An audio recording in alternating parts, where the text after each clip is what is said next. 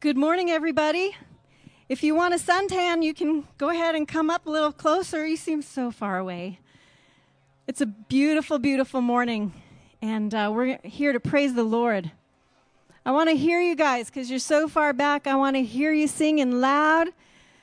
Let's wake up our neighbors this morning with the joy of the Lord.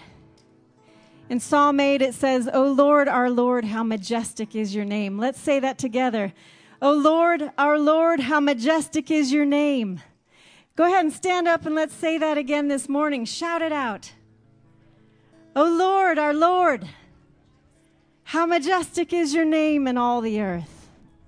Father God, we praise you. We thank you for the ability to join here together this morning and worship you, Lord. We praise you, Creator of the universe, for you're worthy, Lord, to be praised.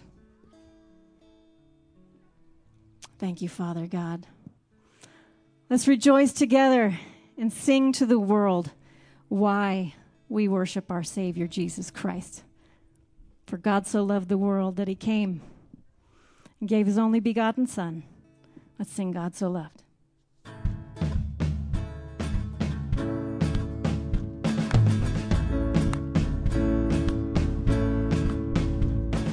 Come all you weary, come all you thirsty, come to the well that never runs dry.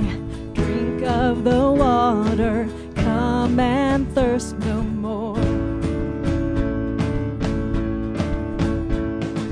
Come all you sinners, come find his mercy. Come to the table, he will satisfy. Taste of his goodness, find what you're looking for. Hey. For God so loved the world that he gave us his one and only Son to save us. Whoever believes in him will live forever. Bring all your failures.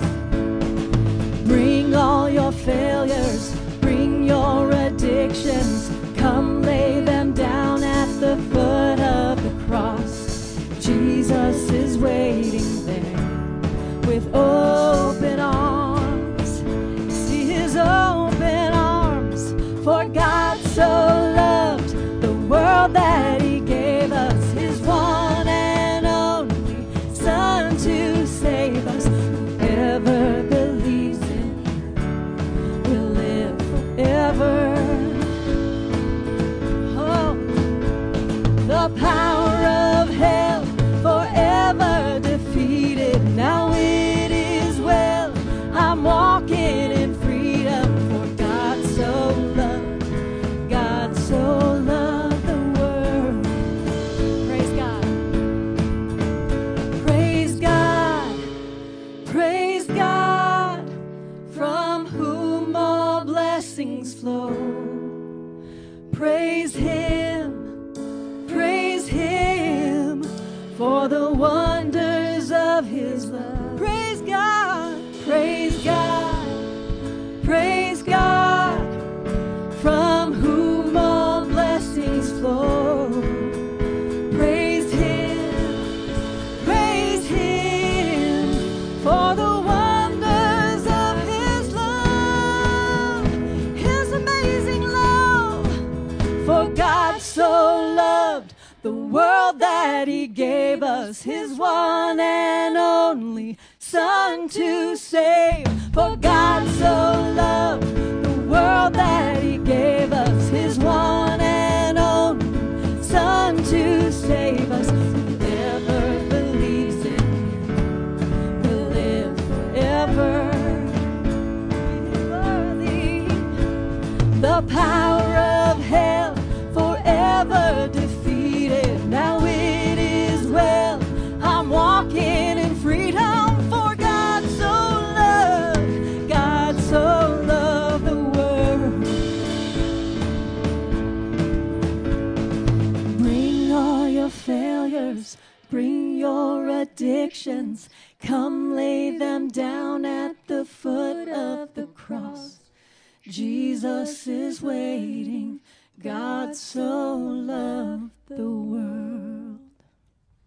Oh, he's so good. Let's give him praise this morning. Make a joyful noise. Hallelujah. God is so good.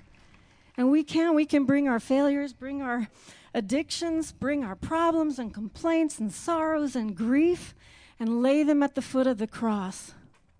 Hallelujah. We're going to sing a brand new song for our church called Goodness of God. And really meditate on these words, sing them out, and make praise to our Lord. Let's adore him this morning. He is so worthy to be praised. Psalm 9 says, I will give thanks to the Lord with my whole heart. I will recount all of your wonderful deeds, and I will be glad and exult in you. I will sing praise to your name, O Most High. The enemy hates it when we sing praise to our Lord. So let's glorify him and put the enemy under our feet this morning. Sing about his goodness.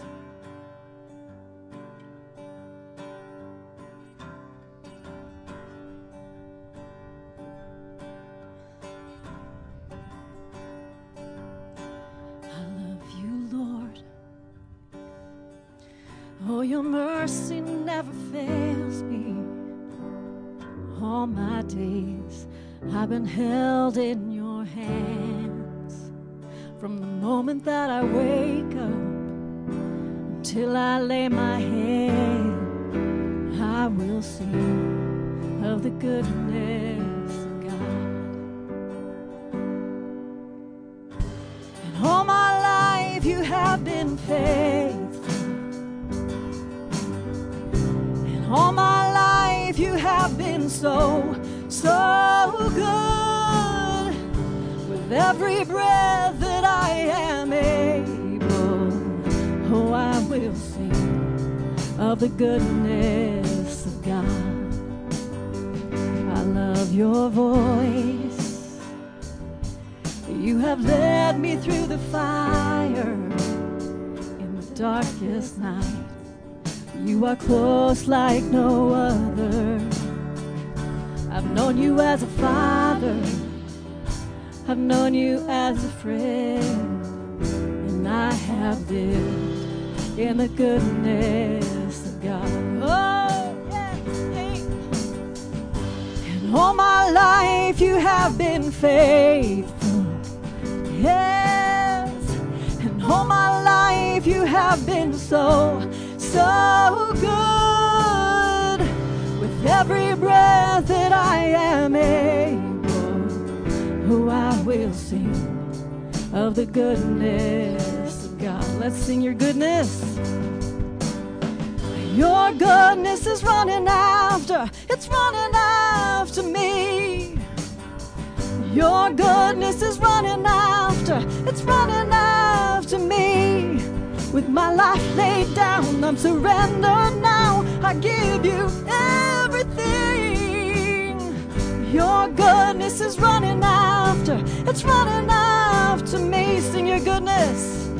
Your goodness is running after, it's running after me. Your goodness is running after, it's running after me.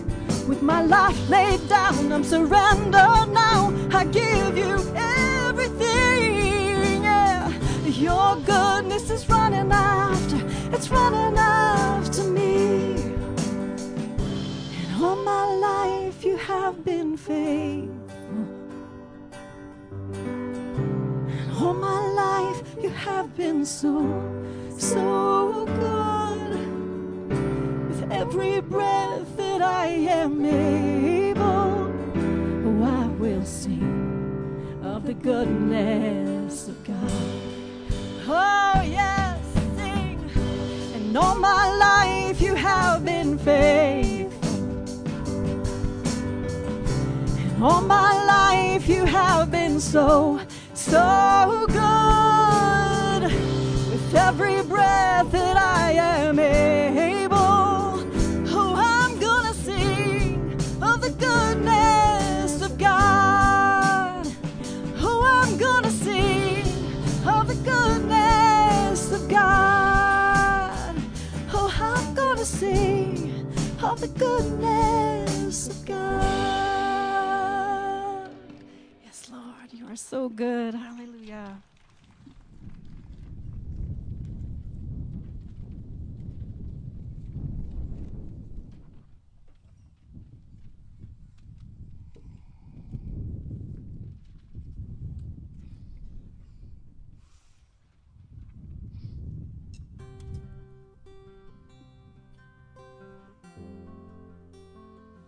So worthy, Lord. Praise you.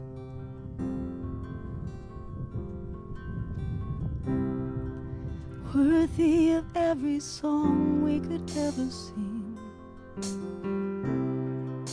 Worthy of all the praise we could ever bring. Worthy of every breath we could ever breathe. We live for you. Oh, Jesus. Jesus, the name above every other name. Jesus, the only one who could ever save. Worthy of every breath we could ever breathe. We live for you. Live for you. Holy, there is no one like you. There is none beside you. Open up my eyes in wonder and show me who you are and fill me with your heart and lead me in your love to those around me. Let's sing Jesus, the name above. Jesus, the name above every other name. Jesus, the only one who could ever save. Worthy of every breath we could ever breathe. We live for you. Oh, we live for you. Holy, there is no one like you. There is none beside you. Open up my eyes in wonder and show me who you are and fill me with your heart and lead me in your love to those nations. And I will put my trust in you alone, and I will not be shaken, and I will build my life upon your love. It is a firm foundation, and I will build my trust in you alone, and I will not be shaken. And holy, there is no one like you. There is none beside you. Open up my eyes in wonder and show me who you are and fill me with your heart and lead me in your love to those around me. Holy, there is no one like you. There is none beside you. Open up my eyes in wonder and show me who you are and fill me with your heart and lead me in your love to those around me. I will build my life, Lord. Hallelujah. Lord, we ask you to fill us with your Spirit, Father. Give us the grace that we need to be like you and to show those around us your love. Now speak to us through your word. In Jesus' name, amen. You may be seated. Get Let's give them a hand. Oh, man. Good morning. Good morning. Everyone say, Jesus. Man, it is so good to see you guys this morning. Is my microphone on? I can't tell. Yeah, I'm good. Can you hear me okay? Turn it up. If it's too, there I am.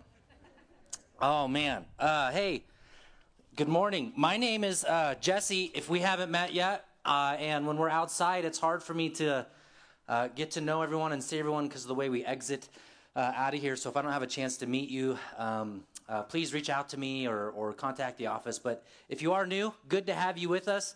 For the most part, I get to do the preaching and the teaching here. I am a recent overcomer of the COVID, and so I am healed and I am repaired. Yep, amen.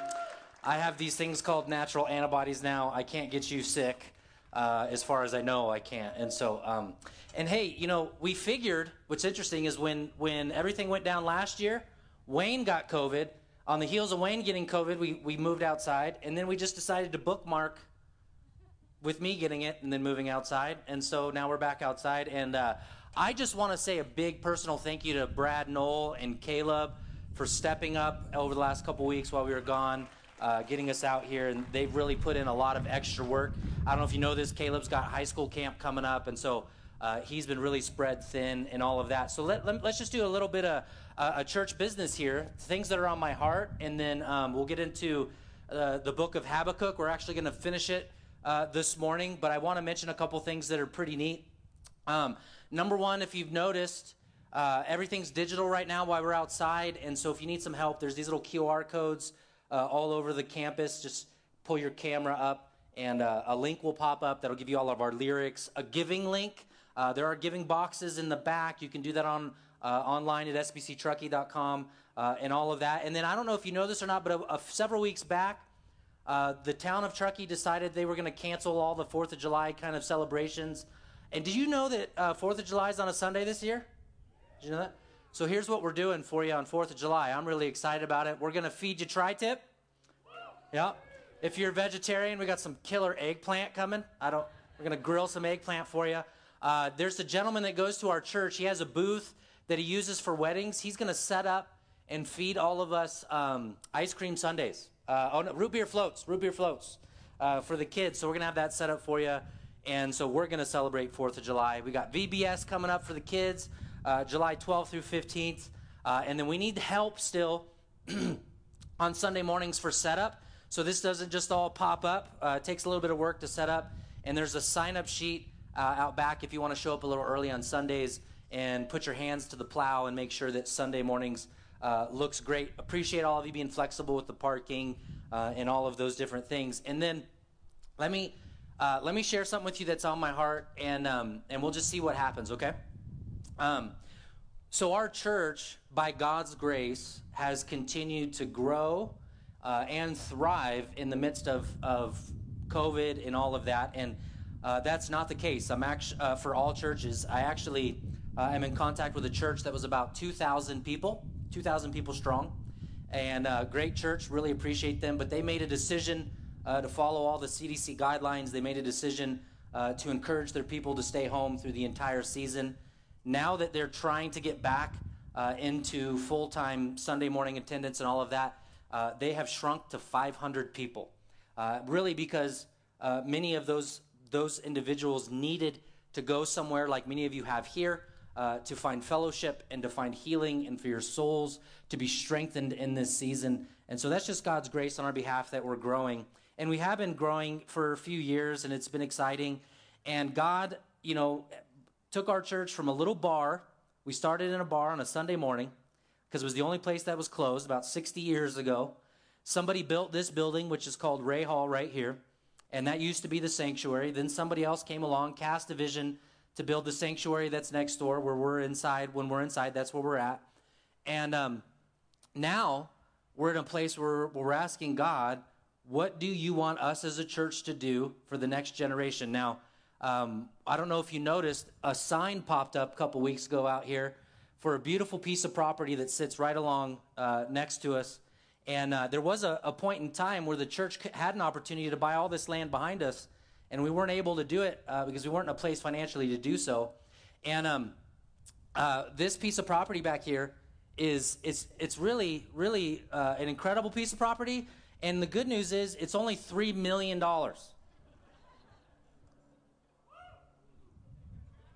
Yeah, so bust out your paychecks. Get your checks ready. Okay, no, let me share this with you because I don't know. I'm not a building expert. I'm not a planning expert. I'm not a building guy. We're talking big money here, but here's the deal. I would hate to miss an opportunity for us to be able to purchase more land in the name of Jesus Christ to build his kingdom in this community. And that doesn't mean God wants us to have that land. I'm not prophesying. But I'm throwing it out there that if you are somebody who maybe you could financially help seed that, maybe you're more of an expert than I am in what it looks like to raise funds for something like that, because there are other pieces of property that are available other than this one. This is, I believe, almost close to 9 acres. Some of it is not buildable. I think 7 of it is buildable, which would be more than enough, but we have parking problems, all that. So, and I'm also thinking beyond even Pastor Jesse and Pastor Brad, and hey, I would hate to see us lose that opportunity. So if you have the skills, you have the resources, would you please reach out to me and let's just dream and possibly see if God would have us have some more land or whatever it is that God wants us to do. So we're trying to pray for that and see what God has. Amen? All right. I think that's all I want to talk about this morning. Other than next week in Children's Church, all of the grade levels that your kids are in, they're all moving into the next grade level next week. And then starting this month, if you have kids that are moving into junior high or senior high, they're able to do that this as soon as possible as well. Okay, would you stand with me if you're able to this morning? Habakkuk chapter 3. I'm not going to read all of it, but I want you to see it, whether it's in your Bible or in your Bible on your phone. And this is the conclusion. So if you remember, this prophet has seen God's people go from thriving to no longer thriving. They're walking with God. God has been blessing them. They've had the temple. Now all of a sudden, God's people have turned their back on God. They're worshiping other idols. They're seeking after things that are not from the Lord. They're mingling their faith, if you will, with the rest of the culture and the rest of the world. And Habakkuk is crying out saying, God, why are you allowing this to happen? And God says, I'm going to bring the Babylonians and the Assyrians along the path of the Israelites, and I'm actually going to use this wicked nation to bring them back to me. And Habakkuk's wrestling with it. Why are you using someone that's more wicked than us to punish us, to bring us closer to you? And God responds, and he essentially says that through using wickedness, through using hurt and pain, that he's going to bring about to a place where the knowledge of God fills the earth, that the earth will be filled with the knowledge of God. That is to say that God can and does use hardship to bring about his glory. And it reminds us of who God is. And so Habakkuk has had this conversation with God, and in chapter 3, he prays and he sings. So if you look at verse 1, it says, a prayer of Habakkuk, a prophet according to Shigionoth, or Shigionoth. That word actually is a stringed instrument. It's a song. So he's singing to the Lord. He's rejoicing to God. And this is what he sings. This is what he prays. Lord, I've heard the report of you, your work. O Lord, do I fear. In the midst of the years, I revive it. In the midst of the years, make it known. Now listen to this here carefully. In wrath, remember mercy. God came from Teman, the Holy One, from Mount Paran, Selah. His splendor covered the heavens, and the earth was full of his praise. His brightness was like the light, rays flashing from his hand. And there he veiled his power before him, went pestilence and plague, followed at his heels. He stood and measured the earth. He looked and shook the nations. Go to verse 16. I hear, my body trembles, my lips quiver at the sound. Rottenness enters into my bones. My legs tremble beneath me. Yet I will quietly wait for the day of the Lord in the day of trouble to come upon people who invade us. Lord, we just ask, allow the wind and all the other little distractions that might exist outside to just be removed, that we would allow our hearts to be set upon you, to hear from you, to be molded in your image. And we trust that you'll do a great work in us this morning. In Jesus' name, the church said, amen. Hey, in just a little bit, we've got at least 7, I think, individuals that are being baptized this morning. So, did I say you could be seated? Because you totally can do whatever you want. I'm not the boss here. Jesus is. So, hey, so the prophet calls out to the Lord. Why? Essentially what he's asked. Lord, where's your justice? Why are you using the Chaldeans? Why are you doing the things that you're doing? Lord, what will be the result? And Habakkuk's a little taken back. And God answers him and he begins to pray. But let's just backdrop this a little bit. You know, again, in our nation, in our culture, the things that we're wrestling through, the things that we're seeing, the things that are evil that are now called good, things that are good that are now called evil. I was sharing with somebody this week the reality of, if I can find it here in 1 Corinthians chapter 2, verse 14. Literally in chapter 2 of Corinthians, it says, the natural person sees the things of the Lord as foolish and dumb. That is to say that someone who's not had a converting faith sees the gospel of Jesus, sees the gathering of the saints in a way that we can't explain. I said to someone this morning, because on the heels of getting coronavirus, my wife got it, my kids got it. We were trying to take care of all 4 of my kids. Basically, my kids sneezed like 8 times, and then they were fine. And then my wife and I had 8 days of it was rough. It was pretty hard, and we're still getting our energy back and all of that. And we've had a few people on the heels of that in our church get it, and then come to find out, actually there's been an outbreak in Truckee as a whole.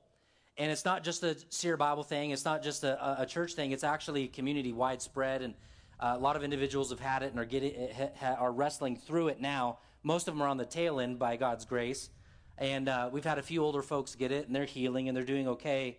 But I've had a few people email me and essentially say, hey, maybe we need to rethink the way in which we approach ministry. Maybe we need to start implementing some of the CDC restrictions. And my approach to that, as I've been sick, because someone even asked me, well, now that you've been sick, are you going, has your mind changed?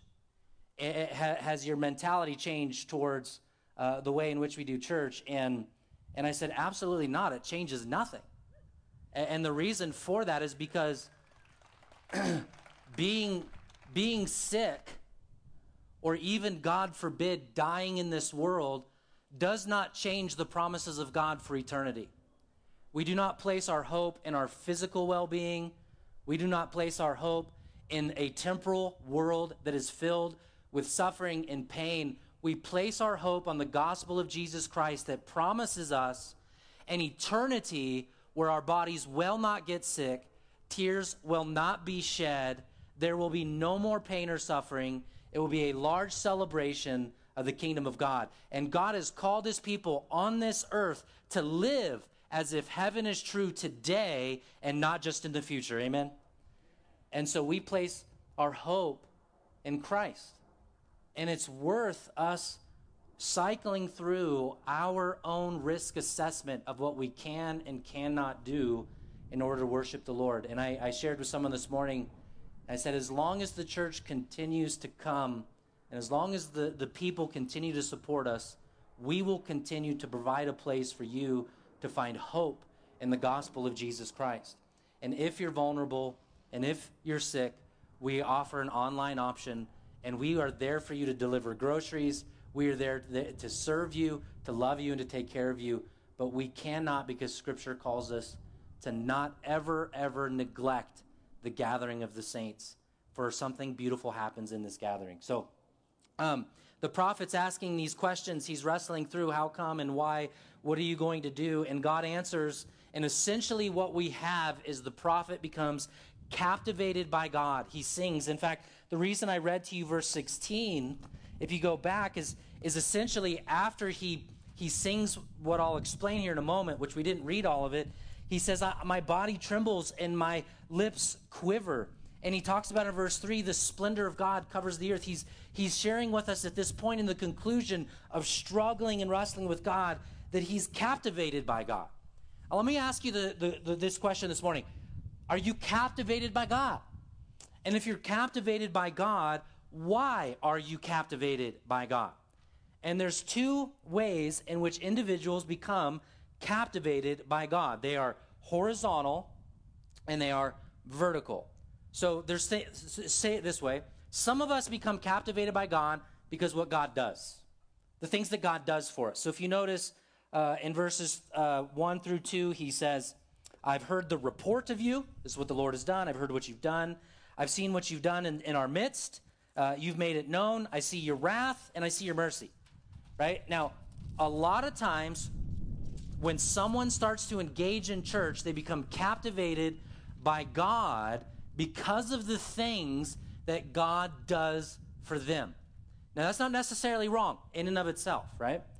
Some of us get into a relationship with Jesus because we want Jesus to do something for us. Hey, Lord, I know that you can give me peace. I know that you're going to give me prosperity. In fact, when prosperity occurs, people have a tendency to be really excited about who God is, the things that God does. So for years, before the coronavirus hit, there were all kinds of churches that were designed to give you great emotional feeling and great feedback. Tactile, I want to feel God. I want to sense God. I want to see what he's going to do for me. Lord, I'm hoping that you give me a good job. Some of us get in a relationship with Jesus because we want him to give us a good job. Some of us get in a relationship with Jesus because we're hoping we'll find the right spouse, a good woman or a good man. In fact, I remember in San Diego, when I was pastoring there was a few guys that would come to the church, and they were single, and they would literally, because I knew these guys, they would literally walk through the aisles and look for pretty single ladies. And they would see them, and then they'd go sit next to them, and then we had, those moments where we'd say, turn to your neighbor and say hello.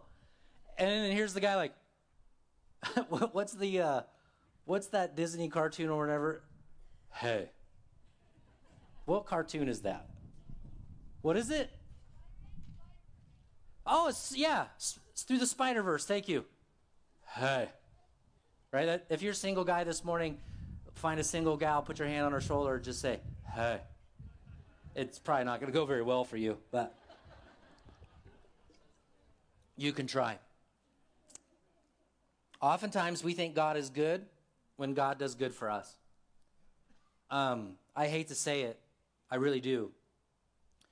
But in the midst of some of our individuals in our church getting sick, they've questioned God. God, I'm sick. Why? I mean, God, I've done the right things. I don't understand why I've gotten this cold, this sickness.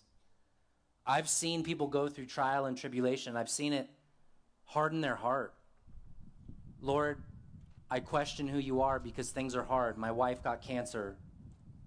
Or, Lord, I'm questioning why I've been fired. I mean, I've been a good employee. In fact, someone contacted me this week, and recently several of the employees in their job gave a false report of this individual.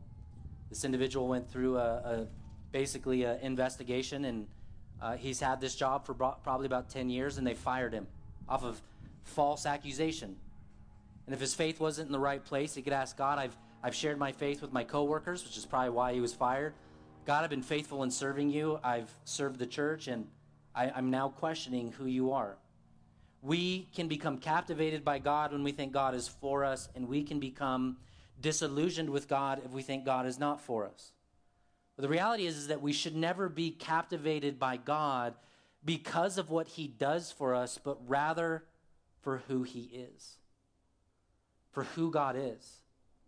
See, it's not about being captivated because God wants to do things for you. It's being captivated by God because of his splendor, which is going to cover the earth.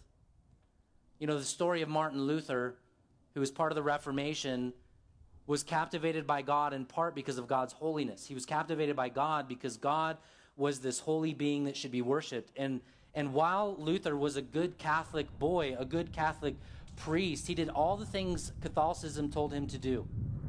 He prayed. He did all of the things with the icons you're supposed to do. He climbed stairs to accomplish a relationship with God to the point that his knees were bloody.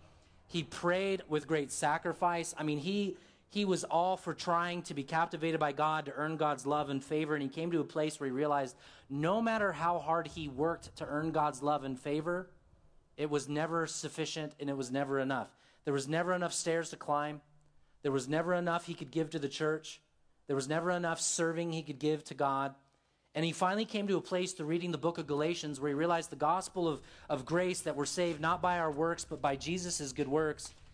And he came to this place where he became captivated by God, not because of the horizontalness of what God does, not because of what God does in this earth, but because of who he is. That's the vertical worship of God that we all should have. And Luther said it this way: I wish to devote my mouth and my heart to you. I will teach the people. I myself will learn and ponder diligently upon your word. Use me as your instrument, but do not forsake me. For if I ever should be on my own, if I should ever be on my own, I would easily wreck it all. I mean, that's where it's at. If we're not living with Christ, our life doesn't have the same kind of value, the same kind of worth. Pain and suffering do not make sense. Calvin actually says it this way: Christ was given to us by God's generosity to be grasped and possessed by faith. By partaking of him, we princely receive double grace. When Jesus gives us his grace, when he responds to us, when he leans into us, I can honestly tell you, as funny as it is, right, and it's just fresh on our minds, but, being sick reminds you of your frailty, doesn't it? I mean, here, I'm a guy, I love lifting weights. I've taken a little bit of pride in trying to be physical. I can't play football like I once did, right, because I break easier than I used to. But, man, my wife and I had 8 days. We were the most fragile we've probably ever been. You could blow me over with a feather. And what was really fun for us was for 8 days to basically be totally checked out of this world and to have 4 energetic kids, right? All who have the virus. So it's not like you can call up and be like, hey, grandma, come watch the kids. Oh, by the way, they might kill you because they have the virus. Like, we just had to do it, right? So our kids got a heavy dose of video games and movies. And you know what? You can judge me if you want, but that is the best babysitter we had at the time. And in those moments, I remember at one point in time, I had this body ache, and I was leaned over our kitchen counter before going to bed, and I was shaking. And Allie came down and said, do you need to go to the hospital? And I said, no, I just need to work through. But in those moments, we recognized that you know what? My body can't save me. My intellect can't save me. None of you could come and save me. And that's just a little virus. It's not cancer. It's not a debilitating thing. It's not a car accident. It's not getting paralyzed. But our physical body is not our salvation. Well, we can't save ourselves.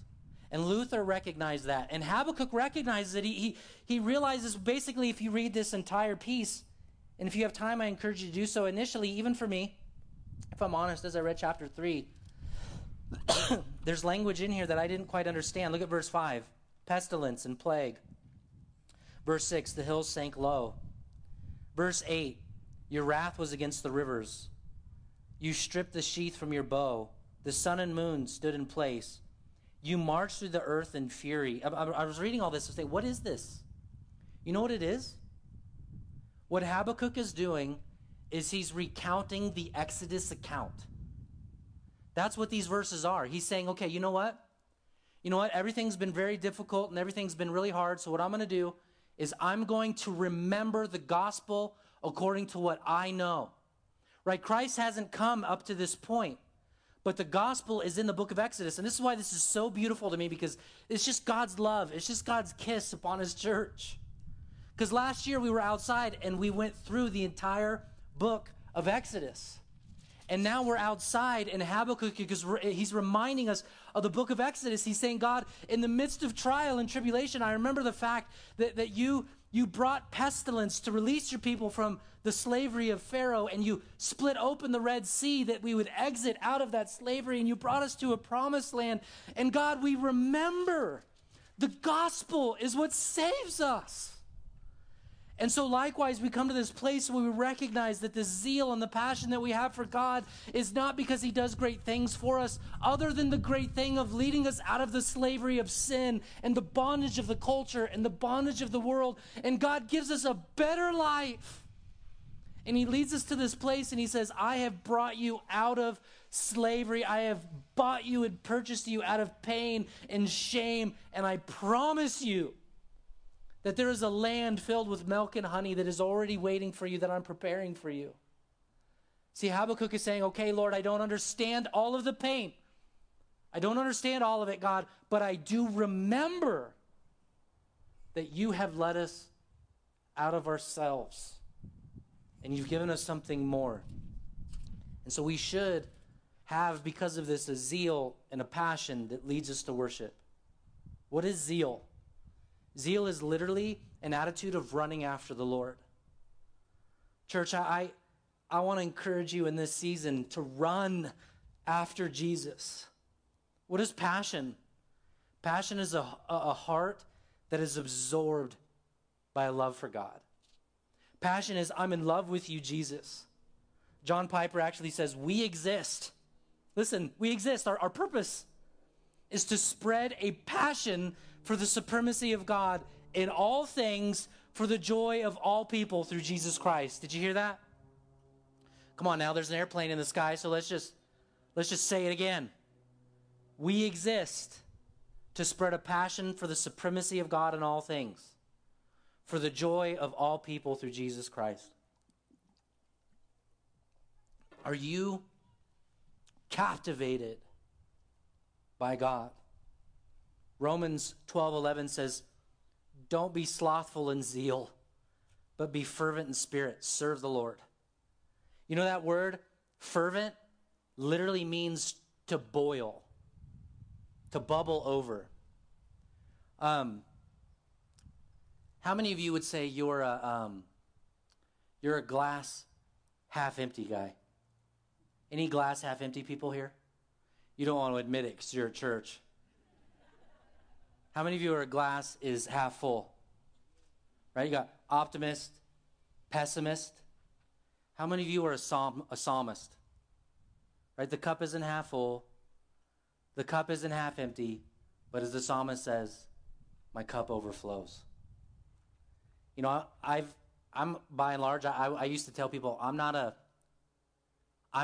optimist, I'm not a pessimist. My wife will tell you, I've said this for years, I'm a realist. And then I was rebuked by understanding that God calls me and you to be a psalmist. The cup overflows. In the midst of hardship, my friends, in the midst of a culture that does not understand you and hates you and says that you're foolish, your cup is overflowing. How many of you here this morning, in the midst of your pain, in the midst of your trial, whatever those trials have been, how many of you can look back on 2020 and say, if I really look, and I look for the gospel, and I look for where Jesus is, that my cup has overflowed in this season? Can I tell you that this last year has not been fun according to all the definitions of what the world's fun is, but I can tell you that my cup has overflowed because God is good and God is gracious. Someone asked me this morning, did you miss us? I said, I missed some of you. But you know what? Being here this morning, just being here, I just is so thankful to be back. Not because I get the opportunity to preach, but because the Sunday mornings reminds me, the holiness of a Sunday morning reminds me, and I need that reminder in my marriage. I need that reminder as I raise children that Jesus fills my cup to overflowing. And it's not circumstantial. It's because of this vertical love I have for the Lord. Let me just talk about passion killers for a moment, though. Because sometimes we come into this place, we say, yeah, you know, and here's the hope. I mean, ultimately the hope is that as you're praying, as the prophet prays, and as I'm sharing God's word with you, that your cup would overflow. That you'd find within you that, yeah, you know what, I want to be here on Sundays because it fills my passion, it fills my cup to overflowing. I want to sing to the Lord. I want to be dedicated to my faith with God because it fills my cup. Can we just be really honest and say the culture does a really crummy job filling your cup? Can we just say that the culture fails to deliver on every single level? Right? It promises you so much and it delivers so little. In fact, it enslaves you. Have you looked for hope in your job? Have you looked for hope in your marriage? Have you looked for hope in your kids? Have you looked for hope in your president? Have you looked for hope in your politics? Guess what? They don't save you. They don't make the world a better place. What makes the world a better place is a proclamation of God's grace, God's mercy, God's forgiveness, God's compassion, God's love. But what kills that passion? You know why this is important, this idea of having passion for God? Because in Revelation chapter 3, verse 16, Jesus actually literally says, because you're lukewarm, he says, you're not hot, you're not cold, I'm going to spit you out of my mouth.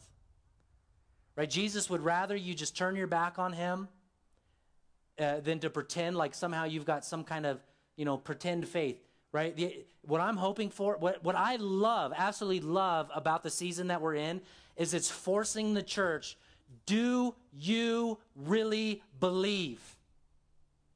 Are you going to be committed to your faith, or are you going to let the culture keep you away from worshiping Jesus the way that we've been called to? What are you going to do with your faith? Real churches, you know what's happening with real churches? They're growing. You know what's happening with churches that are lukewarm? They're dying, and their pastors are quitting. I'm just telling you, I'm in a circle where I sit on a board of over 100 churches in Nevada, California, Utah, and Hawaii, and unfortunately there are many men, many women in ministry. In the last year, the culture has bled into the church, and these churches are dying. I don't want that to be true for you and I, do you? Here's some things that kill our passion. Number one, a lack of scriptural understanding. You just lack understanding the word, you lack understanding of what's in the Bible, and you lack the ability to say, no matter what's happening, I'm still going to strive to understand the word of God. None of us have an excuse to misunderstand the word of God. Do you know that? The only excuse you have is you're lazy. You have all the resources in the world. You've got Bible Project, YouTube videos, you've got sermonettes, you've got podcasts, you've got ebooks, you've got real book. Do you remember real books? Seriously, I got one right here. Look, it's a real book. It's made out of, I think it's made out of a thing called trees or something. This has leather on it. It's made out of a cow, so that's cool. It's real. You have real books, and if you don't like real books, you're like, excuse me, I can't. You can listen to an audiobook. You've got commentaries upon commentary. If you need a resource, just come ask one of the pastors. We'll give them to you, but we lack understanding. In fact, Romans 15:4 says, whatever was written in former days was written for our instruction, that through endurance and through the encouragement of scriptures that we might have hope. So in order for us to have passion, we must have understanding for scripture. Number two, some of us don't believe we all have the same access to God. Like there's an idea out there that somehow I'm closer, or I have an ability as a pastor to be closer to you, closer to Jesus than you. Which is why one of the things about being out here on Sunday mornings, which is so great, is I get to wear sandals and shorts and a shirt, and it's a little more acceptable. And you get to see that I'm actually covered in these very permanent markings. Do you see them? Can you believe a pastor has tattoos? Some of you are like, I've been here for years, Jess. I don't care. I remember when I first came on staff here. It's been 15 years. I don't know if you remember this, Brad. I had a few people email me when I first came. I can't believe you have tattoos. I'm like, what do you want me to do about it? What do you want me to do about it? And then just to remind them that I know that I'm saved by grace, I got more. To remind them I was saved by grace, I got a tattoo. The logic is completely airtight, trust me on that one. But we all have access to God. This is why, unfortunately, in Catholicism, they believe that we have priests. We pray to Mary or the saints. This is why we put up pastors as celebrities, and then we're shocked when they fall. This is why we have some religions that knock on doors and some that are striving to find access to God as Luther did. And the reality is, if you believe in Jesus Christ, you have access to the Lord. Isaiah 64:6 says, we've all become like one who's unclean. All our righteous deeds are like a polluted garment. We all fade like a leaf, and our iniquities, like the wind, take us away. Even your good deeds are not good enough. It has to come down to Jesus. Here's number 3. Sometimes the third reason that we do not have passion for the Lord is we don't really think that we need God. We just really, what we would say is, yeah, you say you believe in Jesus, but you're actually what we would call a functional atheist. Isaiah actually says it this way: some trust in chariots. And that's a way to say, I don't need Jesus because I got a really good savings account, got a good retirement fund. I don't need Jesus because, I've earned my way here. In fact, I know of a guy who literally told us he's a pharmacist, and he actually moved here from out of country, didn't speak any English, worked his way through college on his own without speaking English, ended up becoming a pharmacist, making a lot of money, bought a couple pharmacies, has done really, really well for himself. And when we've had conversations with him about, would you ever be in a relationship with Jesus? He basically said this: why would I need a relationship with Jesus? Everything I have, I've earned. I did it. I came over here. I worked hard. I got the education. I put the work in. I earned the money. Why would I need God? Who fills your lungs with air, my friends? Who fills your body with blood? Who gave you a heart? What does Scripture say in regards to forming you in your mother's womb? Everything we have is not because of your hard work. And God bless you if you're a hard worker. We need more of you. But that doesn't earn your salvation. That doesn't get you to heaven. Right? At some point, you have to become filled with gratitude because Jesus has given you the ability to live on this earth, that you would come to know him. And ultimately, salvation is rooted in admitting that you have need, that you need something bigger than yourself. You need something beyond yourself. Some of us just don't think we need the Lord because we're trusting in chariots. Here's number 4. The gospel never took root in you. In fact, in Luke chapter 8, Jesus tells of a parable of the seed that's the gospel, and some of it lands in different kinds of soil. And he says in that soil, some of those seeds are stolen by the devil. Some of those seeds go away because of the hardships of the world. And some of those seeds don't become implanted in the gospel for eternity. And literally Jesus says, because the cares, the riches, and the pleasures of life choke out the seed. You know why our economy kind of crashing and being weird is a good thing? To remind you as an American that your salvation is not in your riches and it is not in the pleasures of the world. Your salvation's not in Netflix. It's not in popping drugs. It's not getting drunk. And if you allow those things to be the center of your life, it says it'll choke out your relationship with the Lord. That's what C.S. Lewis says. You've heard this quote before, I'm sure. C.S. Lewis says, it would seem that God does not find our desires not too strong, but too weak. He says we're half-hearted creatures, fooling about with drink and sex and ambition when infinite joy is offered to us. Like an ignorant child who wants to go on making mud pies in a slum because he cannot imagine what it is meant by the offer of a holiday at the sea, we are far too easily pleased. What if God is bigger than any of the other things that the world has to offer you? I'm here to tell you he is. You forget how good God is on Monday. And then all of a sudden something happens on Saturday or Friday and you think, I'm going to kill somebody if I don't get to church by Sunday. Right? You need ways to remind yourself of the goodness of God. And this is what he's doing. It's what Habakkuk is doing in this book. He's reminding the people. He led you out of Israel, my friends. And for those of us in the New Testament, he's led you out of your sin. He reminds us in verse 5 of chapter 3, God's appearing to Moses. and the faithful reminders of God leaving them out of the slavery of Pharaoh. And then lastly, in verse 16, go to verse 16 of chapter 3. I hear and my body trembles, my lips quiver at the sound.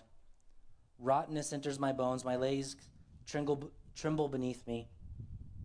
Yet I will quietly wait for the day of trouble to come upon people who invade us. Quietly wait. That is a call for us to rest, relax, and wait for the day of the Lord. Do you want justice in this world? I do. But it's not coming yet. It's going to come. And there's a piece of us that as we rest and relax in God, that we show the world, you know what? Man, I really wish the church over this last year has not replicated the panic of the culture. You know, the church is to never panic. The church is to never be dismayed. I mean, it's one thing for us to be like, man, I know people are getting sick and they're in the hospital, but we're not dismayed. What's going to happen when the day comes when they're dragging us out into the fields and they're killing us for our faith? What are you going to respond? This is just a small test. If you've panicked in the last year, repent of your panic and rest in the promises of God. You don't live for this world. You don't live for the passions of this world. That's what we echo to eternity. We don't care about what the culture offers us. Jesus offers us more, better. And because of that, we rest in God. And we're not fretting and we're not worrying. And then lastly, we serve. Because there's no better way to build that passion, and there's no better way to increase your love for God than to serve. As Roman said earlier, don't be slothful in zeal. Serve the Lord. Don't be lazy. This is not a time for us to retreat in our faith. It's a time for us to engage in our faith and to press in, because the days are going to grow darker. And you know what happens as the days grow darker? The light of the gospel shines in brighter contrast, doesn't it? We have something the world wants. And guess what? I know some of you are here this morning. And some of you are here because you know this and you want to be reminded of it. And some of you are here because you've felt it and sensed it, but you haven't yet totally released yourself to Christ.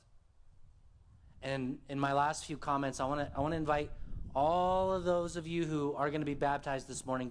Could you just come up here and stand on my left and my right for me?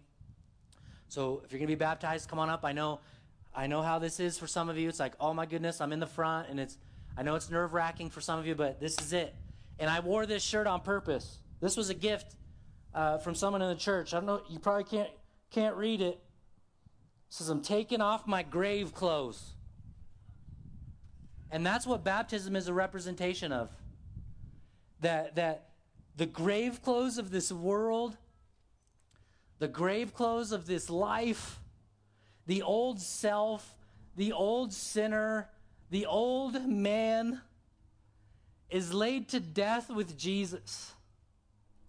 And as these individuals come out of the water, the new man, the grave clothes are taken off, and the righteousness of God and the forgiveness of God and the grace of God is clothed over you. The water washes over you as the love of God washes over you. And for each of you that are about to go into this water, when you come out and you feel that water blankets you, and it's a representation of the love of Jesus Christ covering you. His love for you, his newness for you, his new beginning. And here's what I want to do as well as we partake in these baptisms. If while I'm doing these baptisms and we're singing, if you want to come and proclaim your faith to your family this morning, we've got towels for you. It's sunny enough, you'll dry off. You can lay out over here.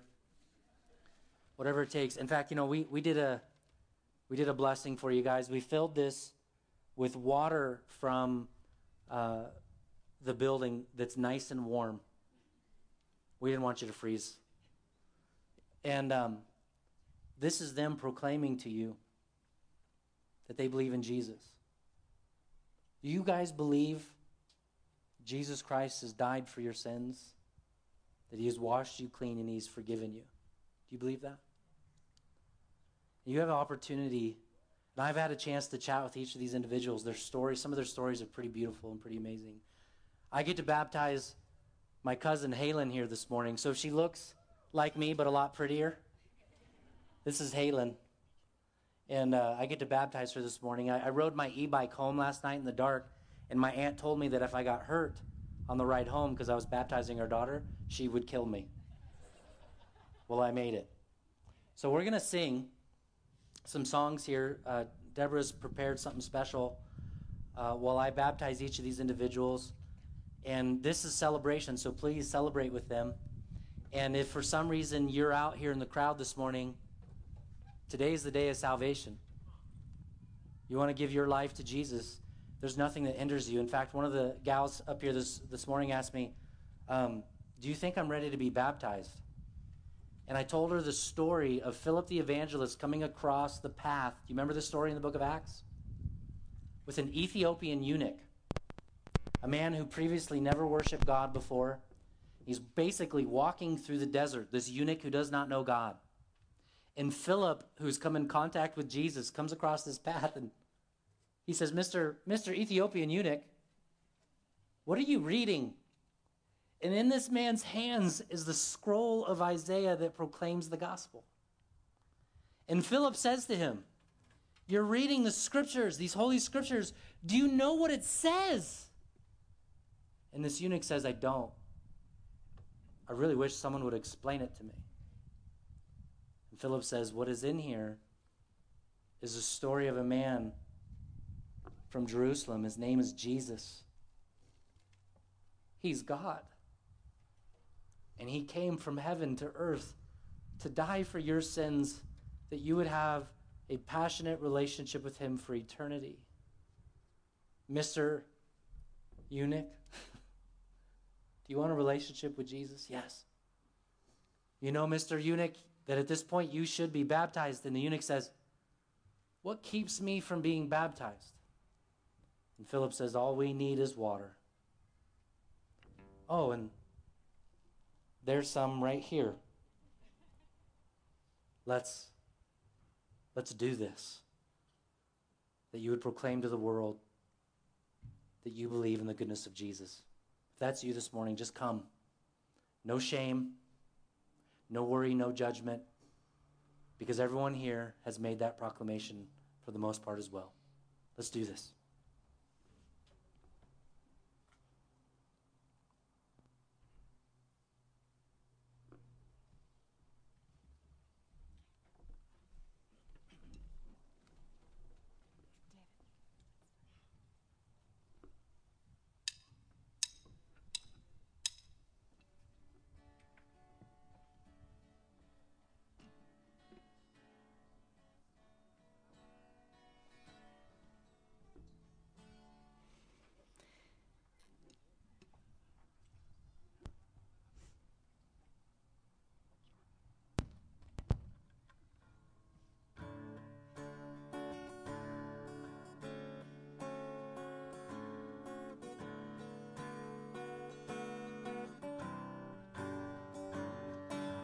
Jesus, my living water, name above all names.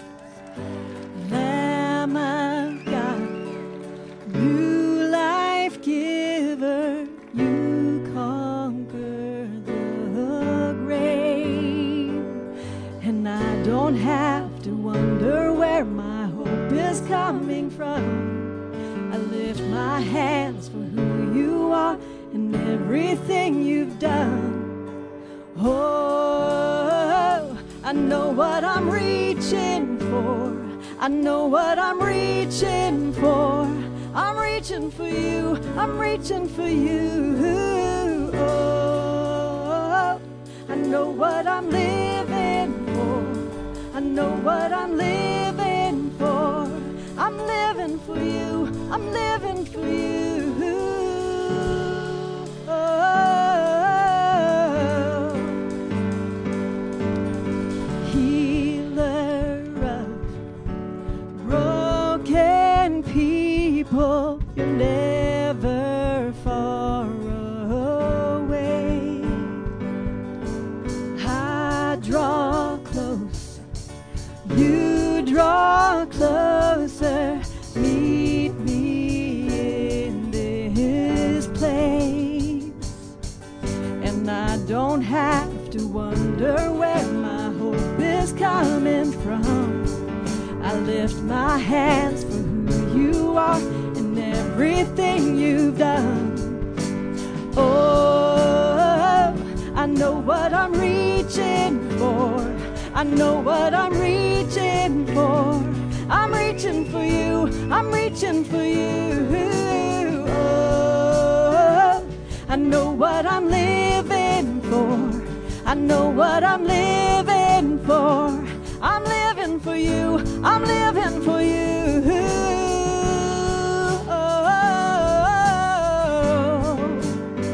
Oh, I'm living for you.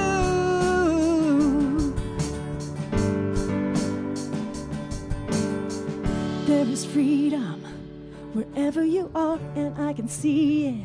You're the light in the dark. You are. You are. You are. Oh, there is power when I say your name, and I can feel it, 'cause you're breaking the chains. You are. You are. You are. Oh, oh, I know what I'm reaching for. I know what I'm reaching for. I'm reaching for you. I'm reaching for you. Oh, I know what I'm living for.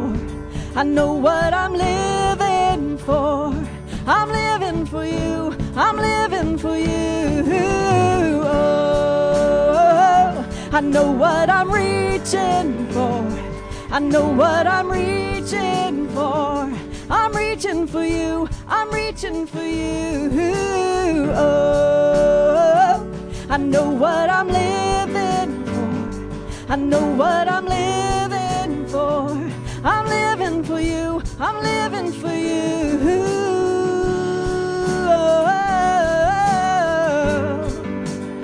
Oh, I'm living for you. Oh, I'm reaching for you.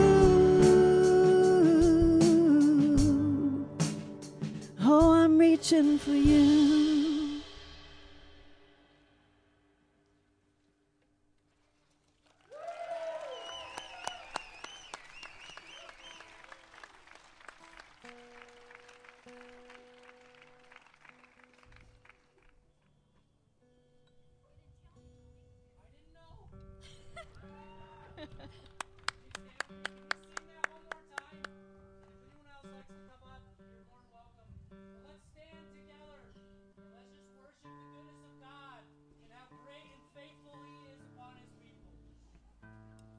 Amen. Let's sing This I Believe.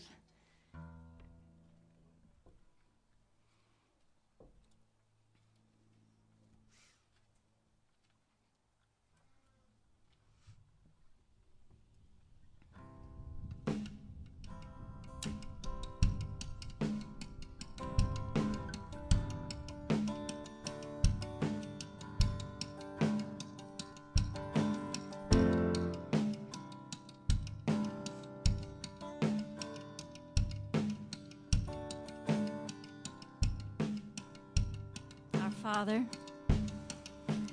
our Father. Sorry, I can't get the key there. Wrong key. It's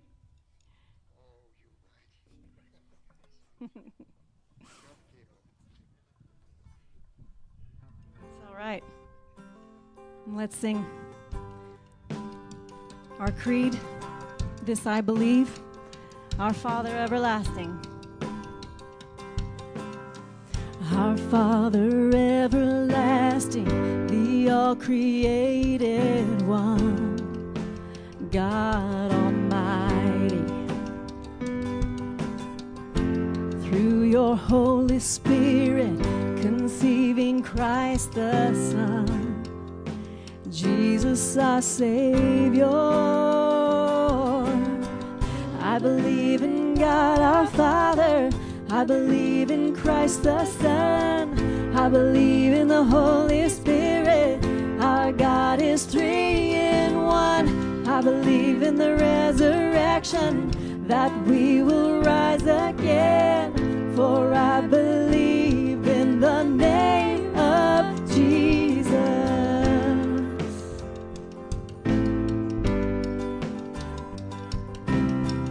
Our judge and our defender suffered and crucified. Forgiveness is in you. Descended into darkness, you rose in glorious light, forever seated high. I believe in God our Father. I believe in Christ the Son. I believe in the Holy Spirit. Our God is 3 in 1. I believe in the resurrection, that we will rise again. For I believe in the name of Jesus. Amen. Yes, hallelujah.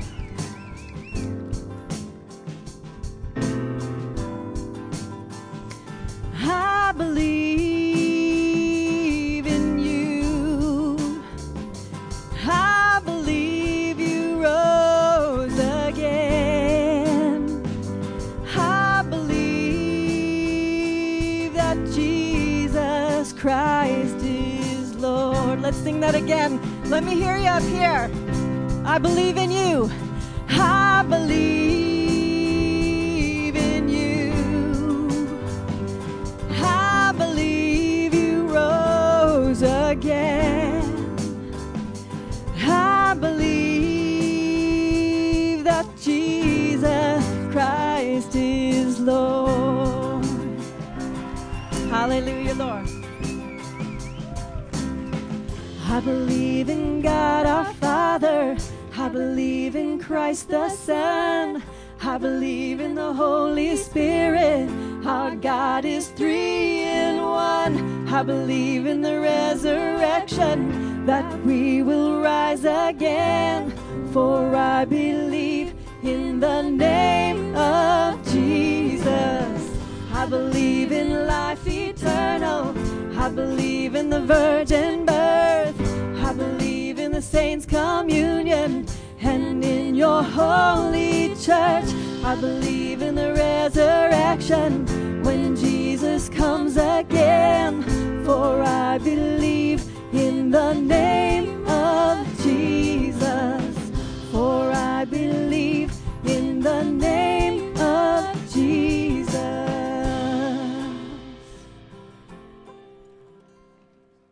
I believe in God our Father. I believe in Christ the Son. I believe in the Holy Spirit. Our God is 3 in 1. I believe in the resurrection, that we will rise again. For I believe in the name of Jesus. Oh, hallelujah. We love you, Lord. Just make you aware, there's a few other individuals who've expressed interest in baptism. And if you want to do this on another Sunday, if that happens to be you, just reach out to me. This is a pretty easy setup for us to do. Give the Lord a round of applause for his faithfulness, his goodness, and just God is good. And I don't know if we have another song. We got one more song, so let's worship. Love you guys. Appreciate you. It's great to be back. And keep being faithful and passionate for the Lord. Amen. Let's sing Goodness of God one more time. I want you guys singing that in your heart on your way home today or out to lunch or wherever you're going. Remember his goodness. In spite of the things we go through in this broken world, he is good and he is faithful. I love you, Lord.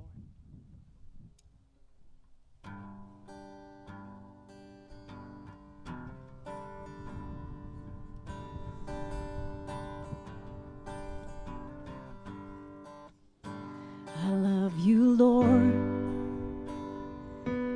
Oh, your mercy never fails me. days. I've been held in your hands from the moment that I wake up until I lay my head. Oh, I will sing of the goodness of God. And all my life you have been faithful. And all my life you have been so, so good. With every breath that I am able, I will sing of the goodness of God. I love your voice. I love your voice. You have led me through the fire in the darkest night. You are close like no other. I've known you as a father. I've known you as a friend. And I have lived with the goodness of God. Oh, all my life. And all my life you have been faithful. Yes, and all my life you have been so, so good. With every breath that I am able, I will sing of the goodness of God. Sing it out now. Your goodness is running after, it's running after me. Your goodness is running after, it's running after me. With my life laid down, I'm surrendered now. I give you everything. Your goodness is running after, it's running after me. Your goodness is running after, it's running after me. Your goodness is running after, it's running after me. With my life laid down, I'm surrendered now. I give you everything. Your goodness is running after, it's running after me. And all my life you have been faithful. And all my life you have been so, so good. With every breath that I am able, oh, I'm gonna sing of the goodness of God. Hey, and all my life you have been faithful. Yes, you have. And all my life you have been so, so good. With every breath that I am able, oh, I'm gonna sing of the goodness of God.